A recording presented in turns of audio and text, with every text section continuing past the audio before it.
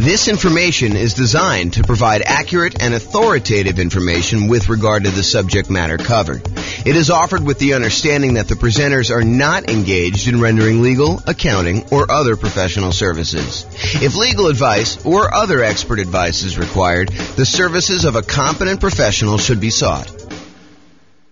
Welcome to the New Orleans Real Estate Investing and Real Estate Financial Planning Podcast. Learn all about investing in real estate in New Orleans, Louisiana, with a combination of real estate financial planning and modeling with numbers specific to New Orleans. Plus, syndicated, more generalized recordings of live and pre-recorded real estate investing classes, not all of them specific to New Orleans. Be sure to stay tuned after the podcast for a message from our sponsors. Well, good morning and welcome, everyone. I am your host, James Orr, and today I have a really exciting class. This is sort of a continuation of yesterday's class, and today we're going to go over something that I feel is being sort of misrepresented in the marketplace in some ways, and I'll explain to you what I mean. So this is October 2023 that I record this, although this could really be any point in time, but some of the backstory is very relevant to the time period we just left. So right now, over the last, 5 years or so, we've seen real estate values skyrocket. We've seen a massive increase in the amount of equity that a lot of real estate investors have in their properties. And there's this push, I think, just in general, but also from real estate agents in particular, that investors should re-leverage up their properties. They should take some of the equity, some of the debt equity that they've got in their properties that they have seen from, having these really low mortgage interest rates where interest rates were really, really low. So that the amount that they're paying down in principal, especially early on, is much larger than when you have higher interest rates. Plus, they're seeing their property prices go up a lot. And so the amount of equity they have in their properties is really, really high. And we all know, I hope you all know, that as you own a property for a longer period of time, as your equity grows in the property, the return you're earning on that equity tends to decline. It's a real phenomenon. This actually exists. Like when you own a property for a period of time, the returns you're earning compared to how much you have invested in the deal, the equity you still have locked up in the deal, actually goes down over time. And so there's this tendency, this desire for a lot of real estate investors to say, hey, I've got all this equity in my properties. My return on equity is going down. What I should do is either re-leverage my property, go refinance out some of the money I've got tied up in there, or sell my properties and take the equity and then redeploy it, re-leverage up, go from having, 50, 60, 70% of equity back down to 20% of equity by putting 20% down when you buy property, or if you're doing the nomad or house hacking strategy where you're buying properties as an owner occupant to move into, you can do 3.5% down with FHA loans or 5% down conventional, or even 0% down with like a VA loan or something like that. So you can re-leverage up, take some of the money you have locked up in one property and apply it to buy, 1, 2, 3, 4, 5 other properties to kind of do this. And so what today's class is about, it's about this concept of expected value. And specifically, I'm calling this class why it's risky to leverage up when investing in real estate. Now, I want to be 100% clear. I'm not telling you do not leverage up. I'm not telling you to leverage up either, though. What I want you to understand is why it's risky to leverage up. And I want to show you some examples as to why you may not want to do this and what could possibly happen so that you do this with eyes wide open and you make a educated decision when you do this. Plus, at the end, I might show you some really, really advanced stuff that we're doing where I go to Freaky Town about how we model some of this stuff to model more realistic examples of what's happening in the real world. So this class is called Expected Value, Why It's Risky to Leverage Up when Investing in Real Estate. And I'm going to jump right into the presentation. And first, I'm going to define expected value because some of you are like, expected value, what? What is that whole thing? So what is expected value? Expected value is the average of the probability weighted outcomes that you might see in a situation. The Oxford Dictionary's definition is a predicted value of a variable like net worth or cash flow or how long it's going to take you to be financially independent, or a measure of risk like debt to income or debt to net worth, or any of these other measures that we have. It's any variable that you want to do, but it is according to Oxford Dictionary's definition, a predicted value of a variable calculated as the sum of all of the possible values each multiplied by the probability of their occurrence. And I'm going to go into some examples, but I want you to just understand like what is happening here. So for us, we might ask something like, what is my estimated net worth or cash flow or the month that we achieve financial independence, where we look at all of the different things that could happen and what the probability of each thing happening is. So if we say, okay, look, I'm going to make this investment in this property. A year from now, what will my net worth be? Well, property values could go up. They could go up a lot in the next year. It's possible we could see a 10% plus increase in property values. But is that a very likely event? Is that very likely to happen? And the answer is we don't know, but we could guess and say, that's not like 90% chance that that's going to happen. We're not thinking that it's going to be a 90% probability that property values are going to go up 10%. Could it happen? Sure. Maybe it's a 10% chance. And picking these probabilities is difficult, but the idea is that you do your best. You pick like what you think could happen. Now, is it likely that property values will go up a little bit in the next year? Sure. I think that that's a reasonable assumption for a lot of folks. And so maybe you say, 40% chance that property values are going to go up in the 3 to 5% range. And then you could say, well, I also think it could be somewhere between 0 and 3% that they go up. And so you can go ahead and estimate the probability of that being whatever it is, 20% or so.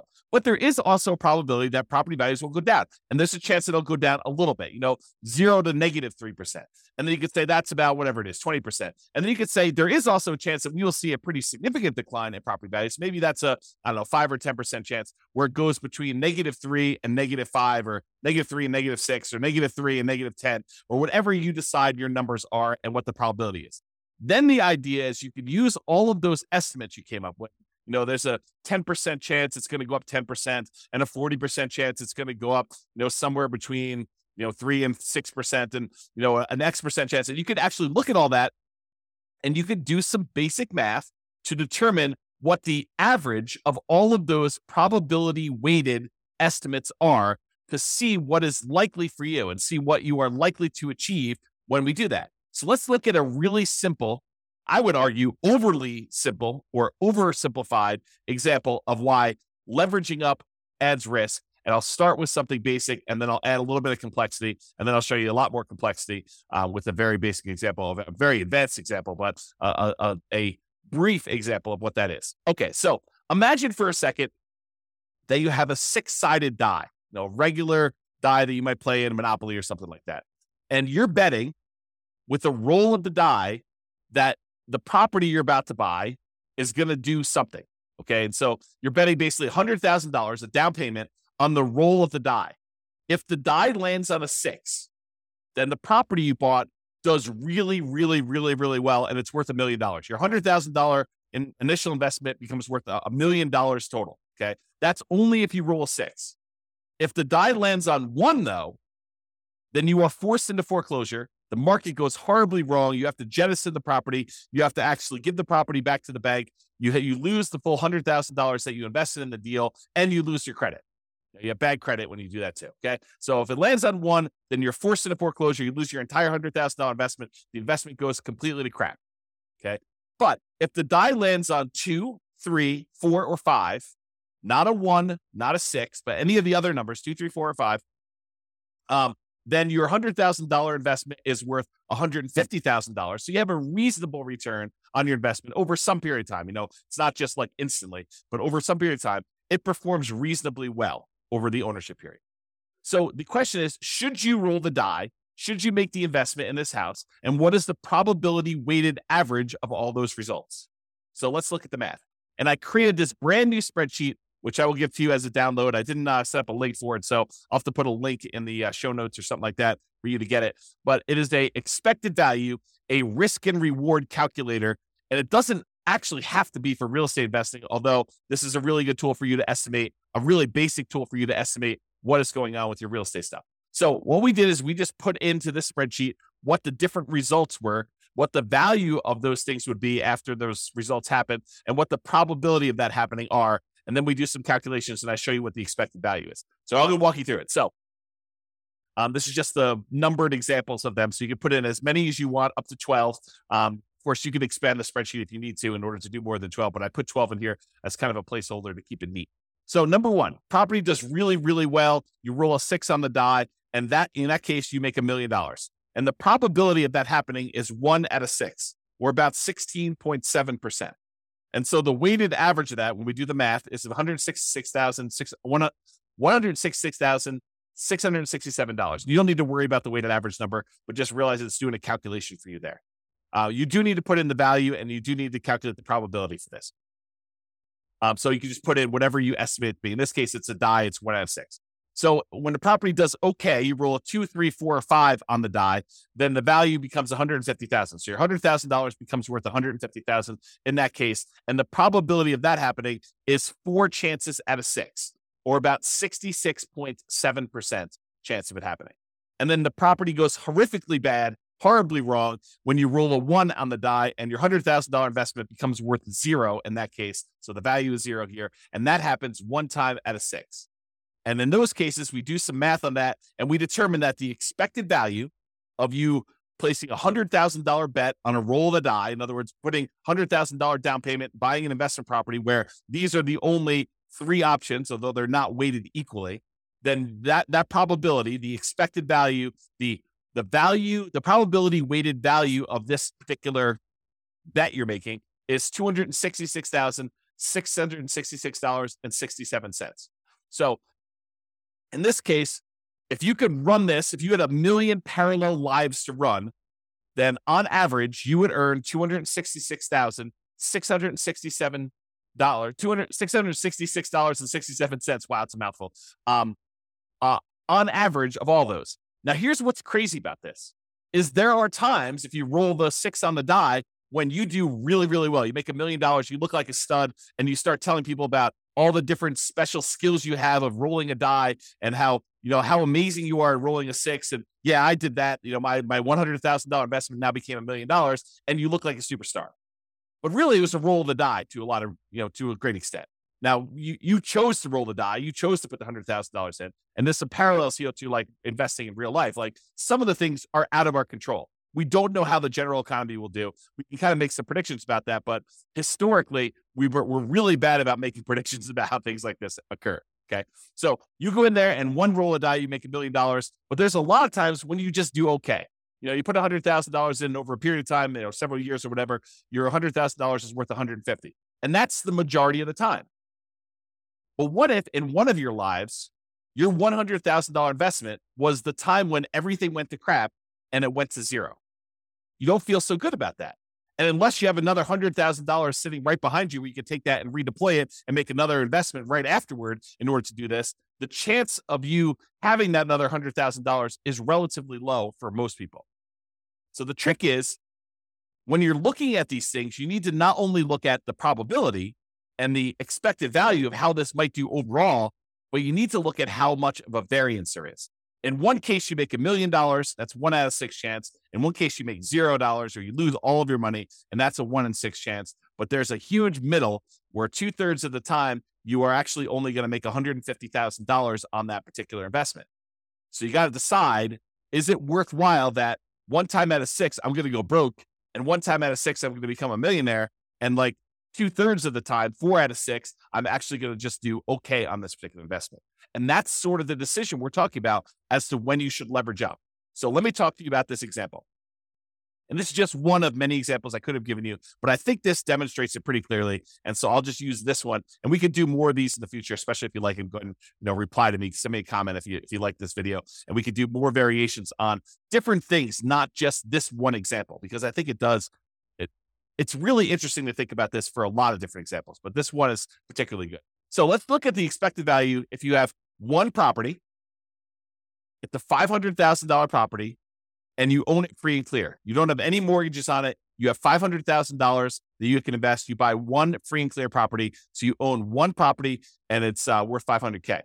So we have a couple different things that could happen in the marketplace, though. Okay, I set up 5 different scenarios.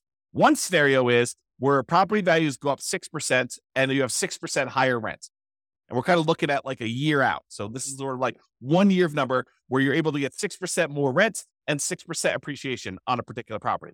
And in that case, if you own one $500,000 property, including all of the different benefits of investing in real estate, cash flow, your cash flow from depreciation, appreciation, and debt pay down, which is none in this particular case, your $500,000 becomes worth $571,000, $972. And I've said, there's a 10% chance that will happen, that property values will go up 6% and you'll have 6% more in rent. And so we do that calculation here to show you what the weighted value of that is. Now I say to you, okay, there's also a chance that property values will go up 3%, a relatively reasonable appreciation rate on a single property, and that you're getting 3% more rent. And so if you do that, it's worth $555,000, almost $556,000. But I've said that is probably the most likely scenario. That 55% of the time, more than half the time, that is likely what's going to happen. You're just going to see slow and steady appreciation, about 3% per year, and you're going to see 3% higher rents when you do that. And so you make $55,000, almost $56,000 on your $500,000 investment, kind of doing that deal. Okay. But that happens most of the time, 55% of the time.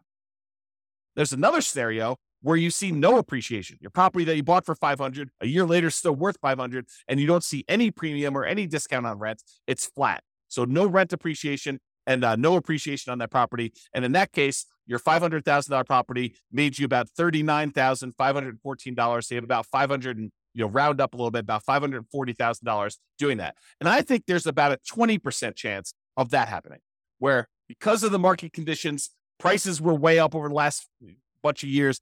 Interest rates are at 8%. And so we're saying, look, instead of property values going up, they're not going down, but they're not going up either. They're sort of just going to hold their own and they're going to stay there for a year. And so we have about a 20% chance or a 1 in 5 chance that is going to happen. Now, I also think that there's a chance we're going to see a price decline, that property values will go down by 3% and that we will have 3% lower rent. And if that's the case, you're only going to make $23,285 by buying this $500,000 rental property. And I'm assuming that's going to happen about 10% of the time. So there's a 10% chance that instead of property values going up or staying the same, that they actually go down and rents are a little bit less than what you thought they were going to be as well, by about 3%. And then finally, I said that happens 10% of the time, if I didn't say that.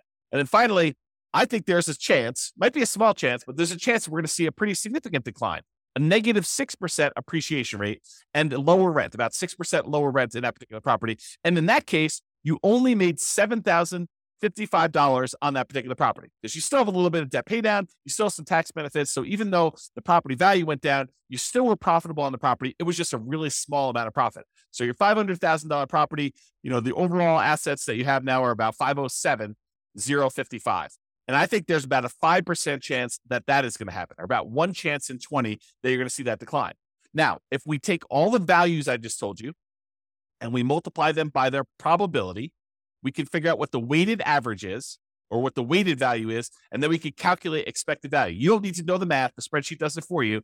But the expected value, if you're making a $500,000 investment now, is about $548,439.90.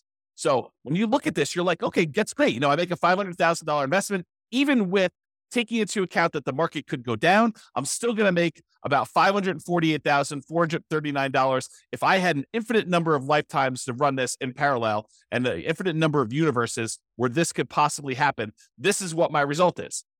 And when you look at this, you think to yourself, okay, if things went really, really well, I would love to take my $500,000 investment and make it $571 in about a year.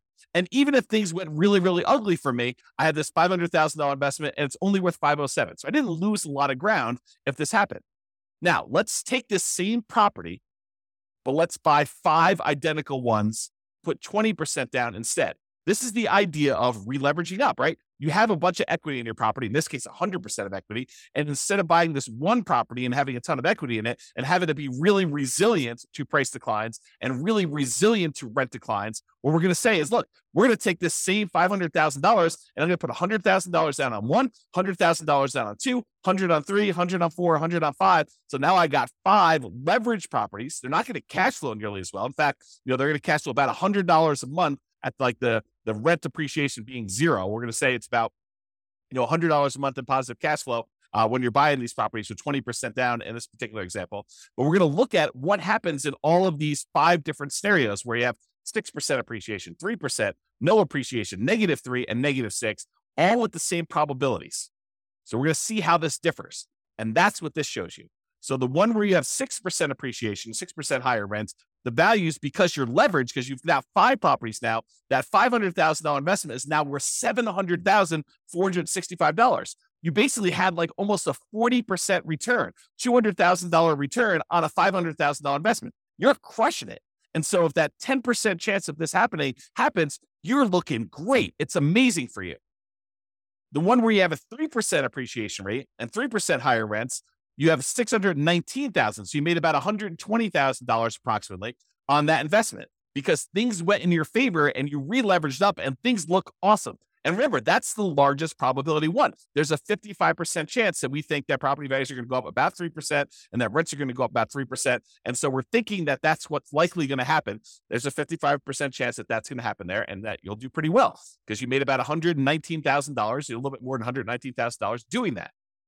In the case where property values don't go up at all and that rent doesn't go up at all, you still make about $38,170 on this particular deal. You go from $500 to about $538,170. And we think that's going to happen about 20% of the time. But here's where it gets tricky. If you have negative 3% appreciation and you have 3% lower rent, you actually end up losing money. The $500,000 you had invested now is only worth $457,000. So you've lost, what is that, $43,000 because the property values went down 3% and you have 3% lower rents. This is the downside of leveraging up. This is the ugly side of that happening. And even though we're only saying that it happens 10% of the time, how would you like your 10%, the one lifetime you're living, because you can't average this out. You can't do this an unlimited times in parallel. You have one life. And what if your one life means that you're at that negative 3% and you've got that lower rent? And so there's a risk that you actually could go from your $500,000 to being worth less than that $500,000. You could be negative. And yes, I do understand that, you give this enough time, it may recover and all that other stuff. I totally understand that. And I agree. The longer you hold real estate, the less risky it tends to be because over a very long period of time, real estate tends to appreciate about that slow and steady 3% per year. Rents tend to go up about the same as inflation, about 3% per year. And that you end up paying down the loan over time and that gets better. So I do get that the longer you hold this, the less risk you have, but I want you to understand where this extra risk comes from and how it actually plays out when you look at this expected value concept. The final one, negative 6% appreciation and 6% lower rent, and that $500,000 that you had invested is now only worth $375,000. So you lost about $124,000 and change by having the property values go down, where before, the worst case scenario had you gain $7,000 because you only owned one property and it was free and clear. Now if property values dip a little bit, you're down $120,000. Now you're starting to grow from there. And even though that only happens 5% of the time, it is calculated in here. So even though our expected value is higher, before it was $548,000, now it's $582,000 because you're leveraged and it's more likely, we believe, it's more likely probabilistically that the property value is going to increase, that rents are going to increase, and that's likely the future. You also have situations where it's less. So it was $548,000, now it's $582,803. So your expected value has increased. The chance of things going in your favor are still in your favor. I mean, the expected value kind of gives you an idea of probabilistic weighted outcomes that you might expect to have based on how likely they are to happen. But how would you like to be the one where you lose $125,000 or you lose $43,000? Those are ugly. And those could happen 10% of the time and 5% of the time for combined of 15% between the two of them. So while there's a really good chance this could work out great for you if you leverage up, the danger is there are some situations where it does not work out well for you at all. And you can end up losing money on this. So that's sort of the idea as to why you might want to think twice about leveraging up or the risks associated with leveraging up in real estate. So I just have some notes in here. Let me make sure I covered these. So when you increase leverage, there's a chance that with a reasonable drop in price or rent, you end up losing part of your initial investment. So if we go from that one free and clear property to 20% down, fully leveraged property, leveraged investment properties, there is a chance that you lose money if the property values decline a little bit. So think about that before you take all this money and re-leverage up. There's also a chance you do a lot better than you would without re-leveraging up. So the upside is greater, but there also is a dark side, a downside to this happening, which I want you to be aware of. And again, like I said at the beginning, I'm not telling you to leverage up and I'm not telling you not to leverage up. I just want you to understand what the pros and cons are and what the risks are associated with this and why it does add risk for you to decide to leverage up on your properties. Okay. So estimating probabilities. What can be difficult is correctly, reasonably estimating probabilities, especially when you're a newer real estate investor and you don't know what is normal. I spend a lot of time talking to you about like the assumptions we use when we're doing deal analysis and things like that. And it's based on long-term history. I mean, there's a tendency in a market very close to where I live for people to use 6% appreciation on properties when they're doing their deal analysis. And some people come to me like, James, so-and-so uses 6% when they do their deal analysis. And it's based on, the fact that that particular city has seen, 6% appreciation, depending on how they calculate it, it could be that, over the last, whatever, X number of years. As I say, why are you using 3%? Because I'm conservative. That's why.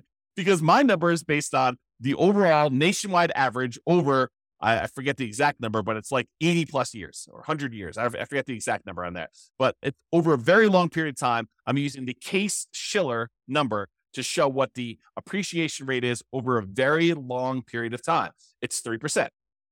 Okay. And the inflation rate is about 3.1. And so inflation and appreciation are about the same.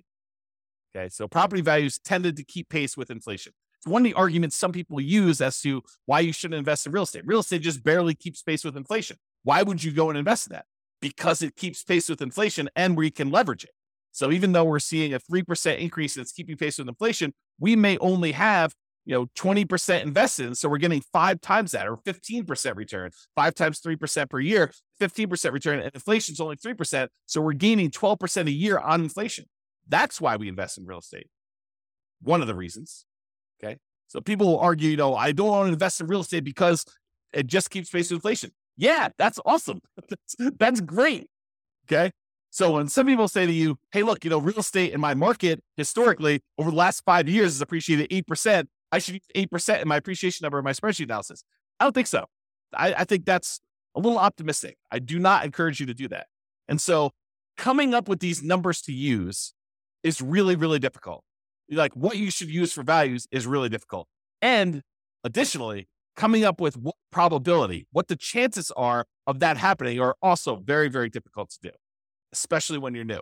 How do you know, when I did my assumptions over here, how did I know that there was a 10% chance that property values would go up by 6% in higher rent? I guessed. It's an educated guess, but I guessed. It says about 1 year out of 10, property values are going to go up 6% or so, and you're going to see 6% higher rents. Is it possible that I'm wrong with that number? Sure. Is it possible it's 1%? Sure. Is it possible it's 20%? Probably not. Probably not. That would mean that every 5 years that we're seeing property values go up by that much. Maybe in some markets, but overall, I don't think so. So it's really hard to do this. And that's why, and honestly, it's imperfect because even if we had perfect history going back 100 or 200, 300 years, the past does not dictate or exactly say that we are definitely going to have exactly what happened in the past happen in the future. I think that it's really good and helpful to look at the past numbers and evaluate those and say, hey, look, this is what the range has been. It's possible we could see a 99% increase in property values in a single year. We've not seen that historically, but the highest we've seen is whatever it is in your marketplace, 14% or 9% or 8%. But could it be 99? Sure. Then it's great. It's a bonus, right? Could it be negative 99? Sure. Is it unlikely? Yeah. I mean, the biggest decline we've seen is whatever. You go look at your history and you find out what that is, and you figure out how frequently that happens. Sort of like what I did with our mortgage interest rate confidence meter. When people say, I think I'll be able to get 3% interest rates forever. I'm like, I don't think so. Historically, they're only about 2% of the time. Looking at back data as to what mortgage interest rates were, we only saw, 3% mortgage interest rate about 2% of the time. So for you to think that you're going to be able to get 3% in the future for the next 10, 15, 20 years while you're acquiring properties, it's silly. I mean, I think that's an unrealistic expectation. Okay. So when you're looking at these things, it's really hard to estimate these probabilities, but I think you do the best you can and you update it over time. You're like, look, I really think that this is unlikely, or I think that this is more likely. And we have this recency bias where we think that what has happened recently is more likely to happen in the future. And I think there's a little bit of truth to that.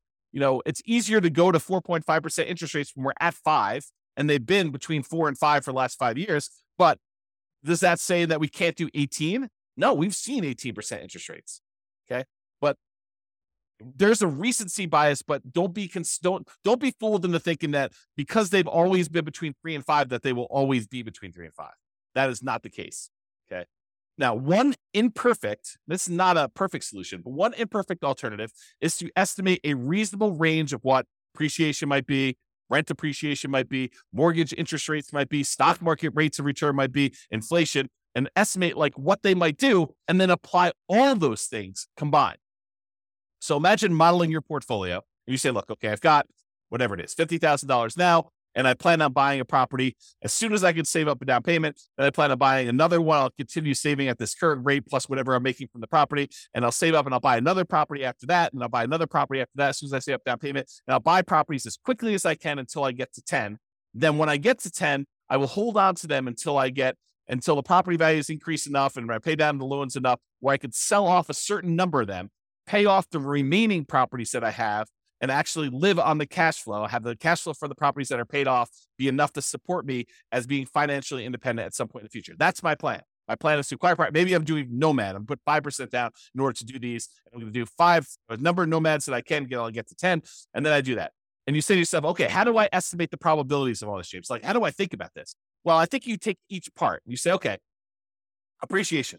Well, appreciation historically has been around 3, but there have been some years when we've seen, 6, 7, 8, 9, 10%. And there's some years where we've seen negative 1, 2, 3, 4, 5%. So you kind of do this distribution and say, okay, appreciation is probably about 3% on average, but sometimes it can be much higher. Sometimes it can be much less. Same thing with rent appreciation. Could be higher than 3, could be less than 3, but it's usually right around that 3% range over a long-term, period of time. Mortgage interest rates, we'll use what we have today, but, interest rates can go up, quarter point, eighth of a point each month. And so we'll kind of use that. We'll have it snake around. Sometimes it can go up a lot in a row. Sometimes it'll go down. It's never going to go below, the lowest we've ever seen it is, 2.2%, 2.25%, 2.5%, something like that. So we'll never let it go below that, but we'll kind of set this range of what interest rates can do, and we'll have those be random. Stock market, similar idea. We'll say, look, the average has been around 8%. There's sometimes we've seen 27% a year. Sometimes we've seen negative 27% a year. And so we'll go ahead and do these ranges, but most of the time it's going to be right around that 7, 8, 9%, somewhere in there. And then we might say the same thing with inflation. Inflation can be around 3. Sometimes we see it kind of go up to 4, 5, 6, 7, 8 recently. Sometimes it's down to negative, 2, 0, 1, and maybe it's less likely to be negative. We can kind of set those probabilities. Then we take all of those and we apply them to our strategy of buying properties. And we do this analysis using software like the Real Estate Financial Planner, which allows us to do this crazy stuff where we model all this. Now, this is not a class on that particular stuff, but that's typically what I do when I do this type of modeling in the Real Estate Financial Planner software. I will go take like the stock market rate of return, and I'll say, I want it to be around an average of 8. In this case, it's about 7.8. Sometimes it's as low as negative 15% in a year. Sometimes it's as high as 30% a year. But on average, it's around this 8%. And most of the time, it's in this kind of like core 0 to 15% return, with some years being better than others and so like that. And then each month that we do our analysis, we run this 1,000 times. And we say, this is the random range of what stock markets do. And then we look at how likely things are to be that way. Same thing with property appreciation. We say, look, the average is around 3.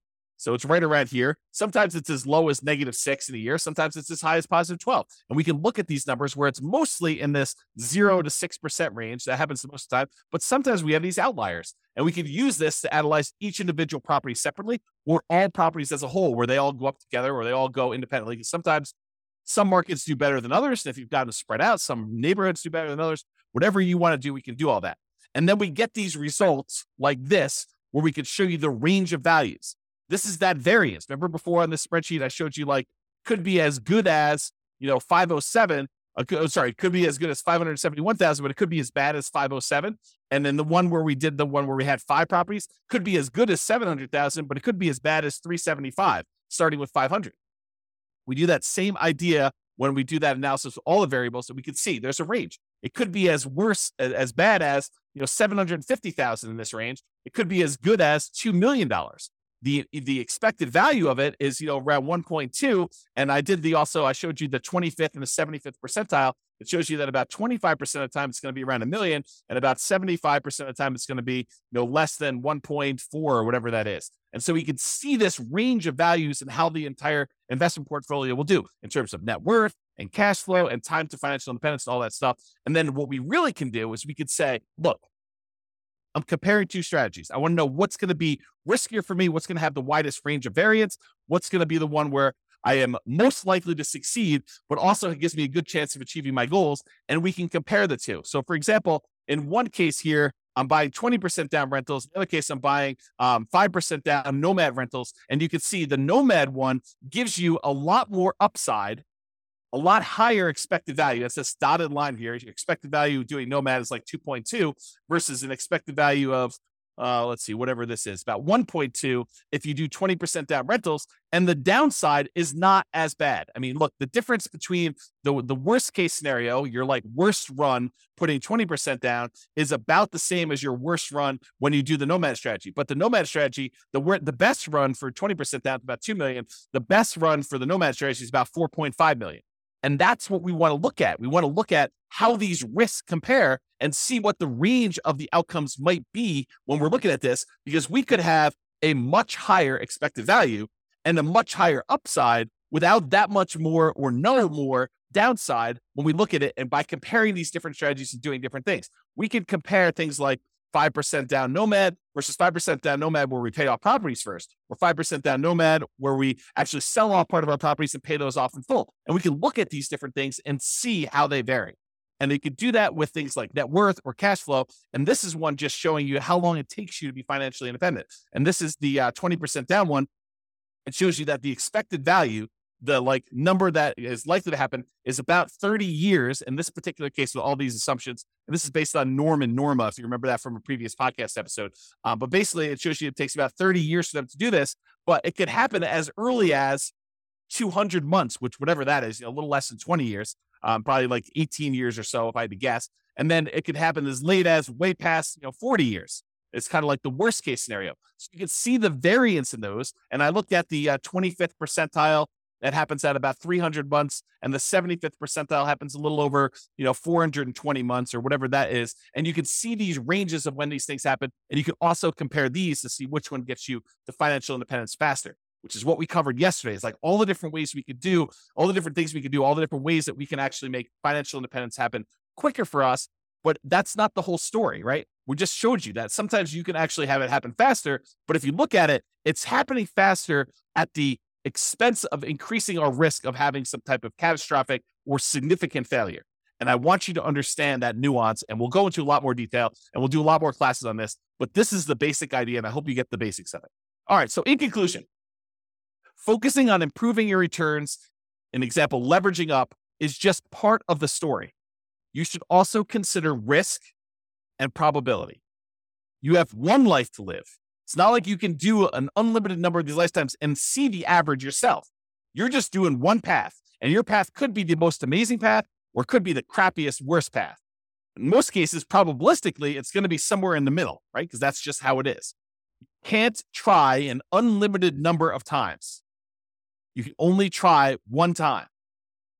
And even if you have money behind you, you can only try one time, and then you got to see what the results are. Then you got to take the money you had kind of set aside and try again. But I mean, if you want to try this, if your chance of success is really, really large, but it only happens very rarely, you don't want to keep doing that because you may run out of time. You may only have like 100 years plus or minus to live. So if it takes you 10 years to kind of see these results to do that, you can't try 100 times. So you want to increase the probability of your success and eliminate or decrease the number of times you have bad, devastating, gets you out of the game sort of outcomes when you do that. So you should consider probability of success and the variance you might expect to see in your results when you do this. All right, that's all I got for you. I hope you enjoyed this class. This has been James Orr. Have a great day, everybody. Bye-bye for now. With home prices up, mortgage interest rates up, and rents up but not quite enough to counteract the higher prices and interest rates, cash flow on rental properties in New Orleans is harder than ever. Book a call with the Real Estate Financial Planner to apply our proprietary 88 strategies to improve cash flow on your rentals. See the show notes for a link to schedule your call and improve your cash flow today. If you're a real estate agent, lender, or professional in New Orleans that wants to help our real estate investor listeners, consider reaching out to learn about collaboration opportunities with this podcast. We'd love to add more value to our listeners by having you assist our investors buy, sell, and finance their real estate investments. See the show notes to schedule a call to discuss collaboration opportunities.